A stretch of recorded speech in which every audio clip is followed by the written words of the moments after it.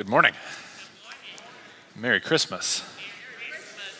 We're on the last Sunday before Christmas, and I have a message of hope for our kids.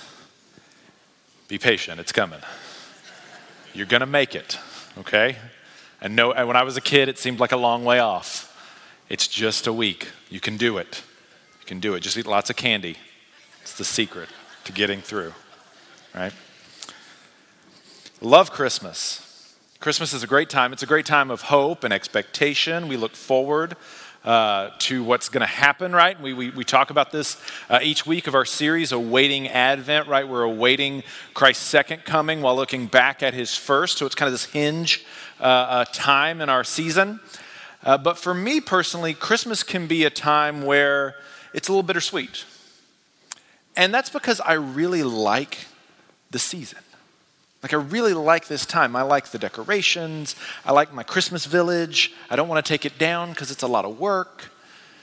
The decorations now loom over me, and I'm like, God, why did we put up so much? And so also entering into that is a little bit of nostalgia. Because you have this tendency to look back on Christmases before and inevitably compare them to the Christmas that you're currently in, right? And you might look back at Christmases before, maybe when the kids were little, and you'd be like, man, like, they're never going to be that good again. Like, that was so much fun. We're in that season right now. We have 2 little ones, and it's a lot. It's a lot. The kids are a lot. It's fun, but they're a lot. You might look back and say, you know, there was a matriarch or a patriarch over the family that kind of made it special. Like, they were kind of the anchor of the family, and they're gone now. And it can be hard to be like, man, they're never just going to be the same again. Maybe family just doesn't get together like they used to. People have moved away. And so we have this tendency to look back in this season and do some nostalgia. But you can also look back on your life with nostalgia. You can look back over history and say, the best things, the best was then, this was this season. Maybe when you were in business and you were doing well in your career and it's not that way anymore. And you look back and you're like, God, I'm never going to get those years back. Or you look back and families moved on or something like that. Nostalgia can be something that can be really good. It can make us grateful. It can also be really bad. It can make us lose hope for the future. We can think that the best years are behind us and the future doesn't have much to offer and we're just kind of coasting to the end. What I want us to do is I want us to look at Isaiah chapter 11. Isaiah chapter 11, you can turn there. And I want us to look at how we can look forward to the best days that are ahead of us. Because as Christians, as followers of Jesus, we believe that our best days are ahead of us because we believe that Jesus is going to return. And when his kingdom comes, it's going to be the best days ever. And so we're going to look today at his rule, his reign, and his realm. So let's start by looking forward to his rule. Isaiah chapter 11, verse 1, there shall come forth a shoot from the stump of Jesse, and a branch from his roots shall bear fruit. So if you've ever cut down a tree and you've left the stump, sometimes a new tree will grow up out of the stump because the tree's not actually dead. You've just done serious damage to it. And that's the image that's here.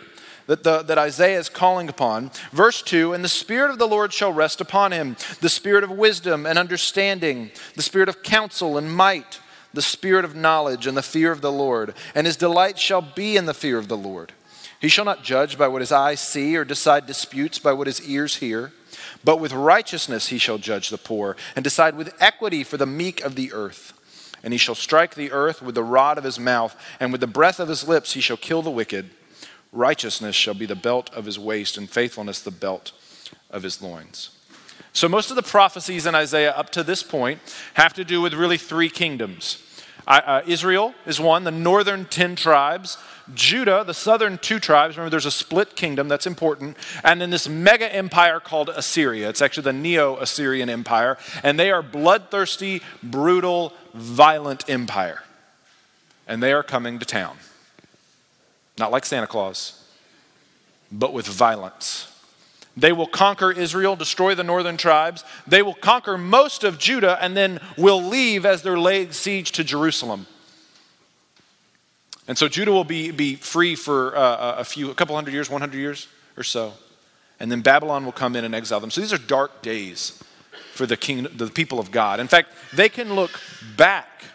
They can look back and say, man, the best days were behind us. We were a unified kingdom at one point. We had great leadership. We were loved. We had the land. The best days are behind us. But into these prophecies of destruction come a message for the remnant, for the people left behind. And it's a message from God saying, hey, the best days aren't behind you. The best days aren't behind you. The best days are to come because there's going to be a great king. And notice how he's described. He comes from the stump of Jesse. Jesse was the father of David. Now what Isaiah is saying here, what God is saying through Isaiah, is that this king to come isn't going to just be from the line of David. He's not going to be one of David's descendants alone, meaning inferiority to David. No, because he comes from the stump of Jesse, he is an equal to David. He's just as great, if not greater than David. And he's going to have this amazing rule. Now, when a king would rule, a rule is the manner in which a king would govern his people. So a rule of a king could be just or unjust, tyrannical, benevolent, stable, unstable. And in verses 2 through 5, Isaiah tells us about this king's rule. Look at how it's described. The Spirit of the Lord shall rest upon him. This means that the Spirit of God is going to guide and move in this king's life. Now, other leaders had the Spirit of God. Moses, David, Solomon. But those were temporary fixtures. The Spirit of God would come and go, empowering them for certain tasks. This king is going to have the Spirit of God perpetually. And that fact is going to change the way in which he rules. It says he's going to have a spirit of wisdom and understanding. He's going to be able to look at the heart of a matter and make right decisions. It also says that he's going to have the spirit of counsel and might. This means that he's going to know what's the good thing to do, and then he's going to have the power to enact that good thing. Very often we know what the right thing to do is, but we may not have the ability to do it. That will not be the case with this king. And then lastly, the spirit of knowledge and the fear of the Lord. It even says it twice. It says his delight will be in the fear of the Lord.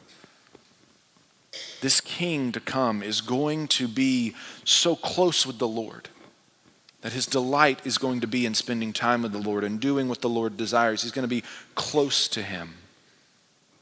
It's going to be close to him.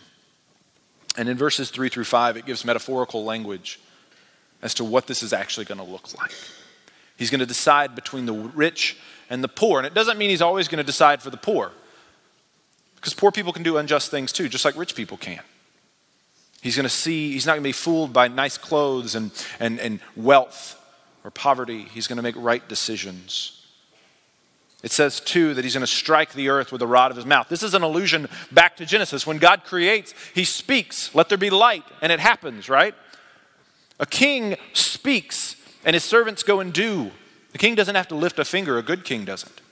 He can sit on his throne and rule. And this is what's going to take place. And then it says righteousness and faithfulness are going to be his belt. Back in those days, everybody wore long robes. And so if you wanted to do anything active, you had to hike those up. Give your legs freedom of movement. And so oftentimes they would have a belt that they could tuck those robes into so that they could move about. The righteousness, faithfulness, those are going to be his platforms of action. These are what's going to gird his realm, his reign, his rule. Now we know, because we're followers of Jesus Christ, you're in a church, it's Christmas time, you know this is Jesus Christ. The person foretold here is the baby born in a manger. This is Jesus. And so there's a great deal of optimism in reading this, because leadership has a lot to do with whether or not you look forward to the future. If your boss or your teacher is a good teacher or a good boss, you have stability, you have a lot of optimism for the next year. But if you get a teacher you don't like, or you have a boss that you can't stand, or the boss you like got removed or has moved on and you've got a new one, there's instability there, there's fear, there's worry within that. Leadership has a lot to do with that. And many of us don't know if we can trust Jesus with our future. Many of us don't know if we can trust his leadership. We're nervous when we get around somebody who claims absolute power, absolute authority. Because for some of us, we've been hurt before. Not by Jesus, but by his church, perhaps, the people of God. Maybe somebody in power, maybe a parent or a teacher or a coach at some point, did something very wrong, abusive even. You trusted them and they betrayed you. Maybe you were fooled. Maybe you thought you were working for good and it turns out you were just building somebody's platform. You were being used. But there's an opportunity today for you to put your trust in another leader, another authority figure, somebody who's powerful, somebody who's good and just, but you still might find yourself being reluctant. Because for some of us, we think our best days are behind us because the years before were so good. But others of us think our best days are behind us because we don't have any hope for the future. You don't think better days are coming because the years before were so bad. You don't have any hope. Somebody somewhere took it from you. It's been beaten out of you. Life circumstances has robbed you of it. This is what happened to Israel and Judah. They had some good kings. They had David. They had Solomon. They're going to have Hezekiah. But they also had some really bad kings. Ahab, Saul, Ahaz, Manasseh. Kind of makes you wonder whether or not you can trust those in leadership. All of us are carrying pain in our life today. And Christmas has this really brutal way of highlighting it for some reason. I wish I could take that pain away from you and wear it for a season, but I can't. There's only one human being who can, and he was the baby born in a manger.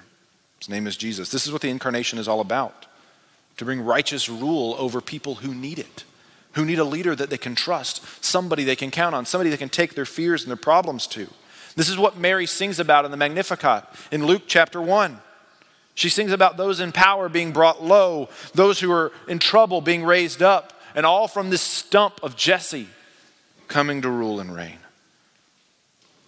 This is why we celebrate Jesus' return. This is why we look forward. This is why our best days are ahead. It's because we're going to have a king, a good king.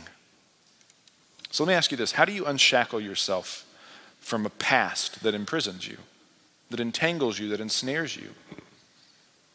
In a word, you don't, because you can't. It's much too large of a monster for you to slay. You have to do what people did for hundreds of years. When there was a monarchy, when there was an injustice done, they would bring it before the king. They would say, my neighbor did this. I was robbed. These people stole from me. A band of thieves came in and took things. And king, you need to do something about it. That was the king's primary job. It wasn't to conquer. It wasn't to build an empire. It was to ensure stability and justice within his borders. You need to take the same injustices that you experience, the same fears, the same worries, the same wounds, and bring them before the Lord and say, Lord Jesus, I'm hurting. Help. Do something about this. Pray for justice. Pray for healing. Pray for there be rest and restoration. Jesus didn't die on the cross. He didn't take wounds and beatings so that we could walk through life with wounds and beatings of our own. He wants to take those on from us. Turn to him. Turn to his cross. Turn to the resurrection. Give him your life.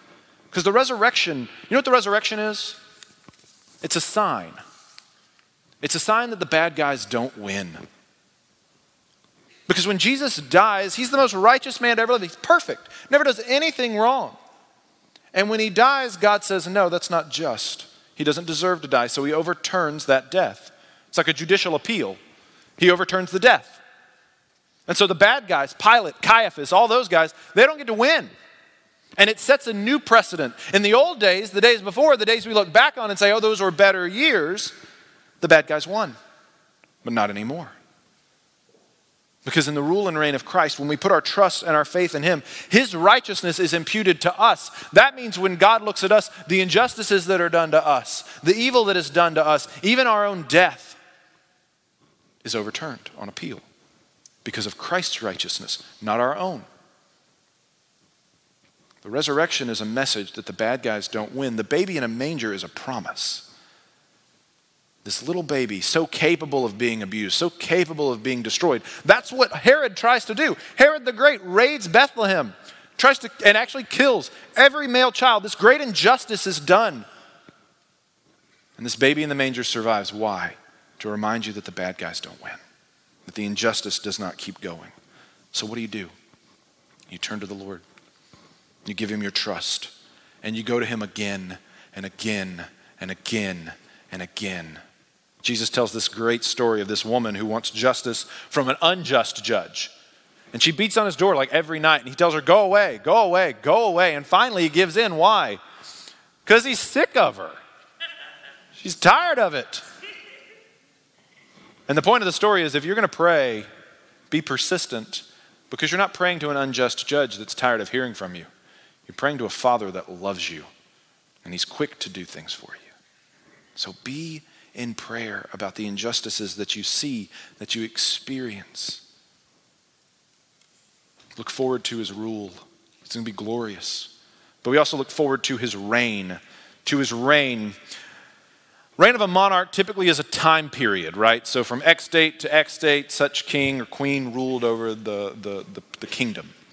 And we have gone about, in our day and age, looking at history through lenses of defining eras by certain monarchs. Some monarchs were so influential, so powerful, they changed culture so much that we just define the era by them. The Elizabethan era, right?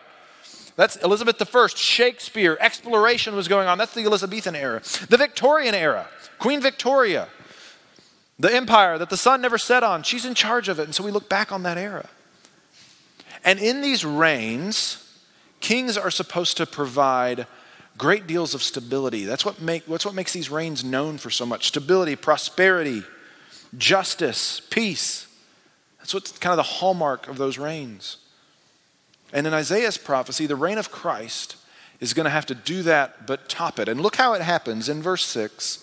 The wolf shall dwell with the lamb, and the leopard shall lie down with the young goat, and the calf and the lion and the fattened calf together, and a little child shall lead them. The cow and the bear shall graze, their young shall lie down together, and the lion shall eat straw like the ox. The nursing child shall play over the hole of the cobra, and the weaned child shall put his hand on the adder's den. They shall not hurt or destroy in all my holy mountain, for the earth shall be full of the knowledge of the Lord as the waters cover the sea. This is an amazing passage. It's almost fantastic. I feel like we've opened the back door of the cupboard, of the wardrobe, and we're in Narnia now because there's all these animals doing strange things that they don't normally do. But I take this passage as literal. I think this is legitimately what the rule and reign of Christ will look like. In the new heaven and the new earth, when Christ returns, there's going to be changes that happen. Such changes that violence and death no longer have a place in the kingdom. I don't know what this does for my philosophy also that there will be good steak in heaven, but I haven't reconciled those two things yet, so we'll figure it out. I'll be happy either way. But look at what's described. There's no rivalries. The animals that typically you pit against each other, one's prey, one's predator, those are gone. They're stabled together. You can put the fox in charge of the hen house now. There's no exploitation anymore. There's nobody taken advantage of. And in this situation, humanity is restored as the image bearer of God. Now, we didn't lose the image, but it's been marred. It's been scarred by sin, by brokenness. And so we started out pretty good. Adam and Eve ruling and reigning over creation, doing what they were supposed to do, but then they ate the fruit. And now all of a sudden our rule and reign is changed. We've become tyrants over the rest of creation. Our reign is naturally exploitive. We can't help it. Even when we try to be as environmentally conscious as we can, we can't help it. We get oil from the earth, and by accident, a tanker will spill in the ocean, ruining environments. Nobody wants that to happen, but it does. We even do some things intentionally to harm the environment because we have this lust for control and for power. Species are extinct. But look, it's difficult to manage creation. It's difficult for everybody. Our population has 7 billion plus people. It's difficult to make sure everybody has what they need, while at the same time making sure this globe keeps spinning in a perfect homeostasis. Ruling and reigning over this place is difficult. But look how the text describes what's happening. It says in verse 6, and a little child shall lead them. So apparently ruling and reigning over the new heaven and the new earth under a risen Messiah is going to be so easy a child can do it. And look at the animals present. Forget about the wolf for a second, but you've got a leopard and a lion. Have you ever heard the expression, it's like herding cats? It's difficult, right? Things are hard. I have a 5-year-old and a 2-year-old. It's like herding cats, right? It's difficult. Well, apparently there's going to be a new expression. It's like, man, this is going to be so easy. It's going to be like herding cats. Because a little child can lead the cats. And by the way, mark it down. I came up with a new phrase, a new use for the phrase. And I insist we copyright it in the New Kingdom. You heard it here first. Lastly, the naturally vulnerable children are not going to be exploited anymore by those who are naturally deceptive, snakes. This image goes back to Genesis 3. Curses are being handed down. And God says there's going to be an offspring, a seed of the woman, who's going to come in conflict with the seed of the serpent. And he's going to crush him. And this is what Christ does on the cross. He crushes the head of the serpent. His death, his burial, and his resurrection. And so there's no need for animosity anymore. There's no need for animosity between the serpent and between people. There's healing and restoration for those who have been exploited. But this is important to hear as well. There's healing and restoration for those who have done the exploiting. For those who have been abused and for the abuser. We have a tendency in our culture, and it's right. This is rightfully so. Don't hear the wrong thing here. We're in a culture now where we're blowing the whistle on abusers. We're calling that out, and that's a good thing. Abuse should not happen. If you're in a situation where you're being abused, you need to call it out. Come get help. Let us help you. But if you're somebody who's doing the abusing, there's redemption for you as well. This is what the cross of Christ is. We've all said an unkind word. We've all done unkind things. And for some of us, it goes much further than that. And there are consequences. There are legal consequences, perhaps. But come to Christ, and there's forgiveness, and you have an invitation to the kingdom as well. That's where healing can begin. If you turn to him, you open your fist.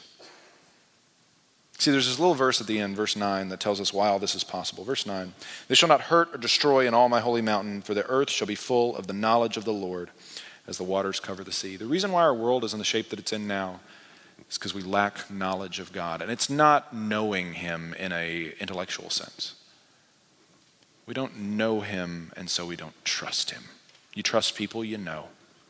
We don't trust him because we don't really know him. We don't know him intimately. And this is what went wrong in the garden.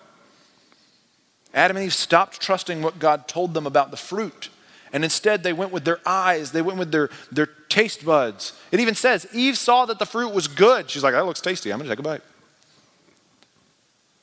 We do this too. We do this too. This is what went wrong. Because when you stop trusting the Lord, here's what has to happen. You have to get by on your own cunning, your own wits, your own abilities. You see, the wolf and the lion and the leopard and the snake weren't the only ones who grew claws, teeth, and venom in the fall. We did too. We say venomous words and strike people down. We crush people between the jaws of our selfishness and our desires. We shred people with claws of ambition and control. We fail to know the Lord. We fail to trust him. And I'll tell you what, if that's where you're at, if you fail to know the Lord, you better get some claws. Because it's all on you. You've got to take care of yourself. We've traded the life in the garden for the law of the jungle, where it's kill or be killed, eat or be eaten. And this is why many of us think our best years are behind us, because you used to swim with the sharks. You used to run with the cheetah. And now those days are long gone. Maybe you've aged, younger, stronger. Sharks have come swimming into your waters and pushed you out. Maybe you got sick at some point, you just couldn't keep up anymore. Whatever the case may be, you were living by the law of the jungle. And you were surprised when the jungle ate back. And so here we are today. Jesus says that those who live by the sword will die by the sword. You can lay the sword down today. You can drop it. You can come to Christ. You can let him protect you. You can stop trying to fight for survival.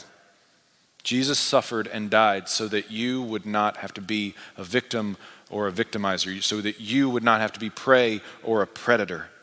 You can either be king of the jungle or you can abdicate for the real king. You got to make the Lord your trust. You've got to put him as your hope. And maybe you need to do it for the first time. Maybe this is the first time you're going to do it. Christmas is a great time. It's a great time. And then you got to choose him every day, again and again. You choose to trust him when you don't lash out with a hurtful response to somebody, because you trust the Lord to speak up for you and to defend you. It allows you to be generous because you trust the Lord to take care of you. We've talked about for weeks now that we need our church body to step up and to give. If you're a part of this church, if you attend here regularly, if somebody asks you, where do you go to church? And you respond, Park Cities Baptist Church. It's on you. It's your opportunity to give. And to give in faith, knowing that the Lord is going to take care of you. You can make yourself vulnerable because the Lord will protect you. You can share things about yourself you'd never share before because you don't have to worry about somebody eating you because the Lord's going to take care of you. And the great thing is, the best days aren't behind you when you're pursuing the knowledge of the Lord, because the Lord is infinite. I believe in the eternal kingdom. Yeah, we're going to know the Lord better than we ever have, but I think we're going to keep getting to know him. We're not going to wake up in the eternal kingdom and be like, oh, I know everything now. What's the fun in that? God is infinite. Every day we're getting to know more and more and more about him. And that's why every day is better than the last one, because you know more about God today than you knew before. And so your best days will continue to be ahead of you because of that. So look forward to the return of Christ. We can know him more. This kingdom that will have no end, where the law of the jungle doesn't rule our hearts, but it's the law of Christ and the law of love. And so we can look forward to his rule, we look forward to his reign, and we can look forward to his realm. A realm is quite simply the area over which a king rules and the people that fall into that area. And he talks about these people in verse 10, in that day the root of Jesse, who shall stand as a signal for the peoples, of him shall the nations inquire, and his resting place shall be glorious. In that day the Lord will extend his hand yet a second time to recover the remnant that remains of his people from Assyria, from Egypt, from Pathros, from Cush, from Elam, from Shinar, from Hamath, and from the coastlands of the sea. Basically, that's a fun way of saying north, south, east, west. He'll raise a signal for the nations and will assemble the banished of Israel and gather the dispersed of Judah from the four corners of the earth. The jealousy of Ephraim, that's another name for Israel, shall depart, and those who harass Judah shall be cut off. Ephraim shall not be jealous of Judah, and Judah shall not harass Ephraim. But they shall swoop down on the shoulder of the Philistines in the west, and together they shall plunder the people of the east. They shall put out their hand against Edom and Moab, and the Ammonites shall obey them. And the Lord will utterly destroy the tongue of the sea of Egypt, and will wave his hand over the river, that's the Red Sea and the Euphrates, with his scorching breath, and strike it into 7 channels, and he will lead people across in sandals. And there will be a highway from Assyria for the remnant that remains of his people, as there was for Israel when they came up from the land of Egypt. We know that Israel will get scattered. God's people are going to get thrown all over the world. 10 tribes, we don't know what happened to them. Judah gets exiled by Babylon. And this is a prophecy that God's going to bring God's people back under his rule and his reign.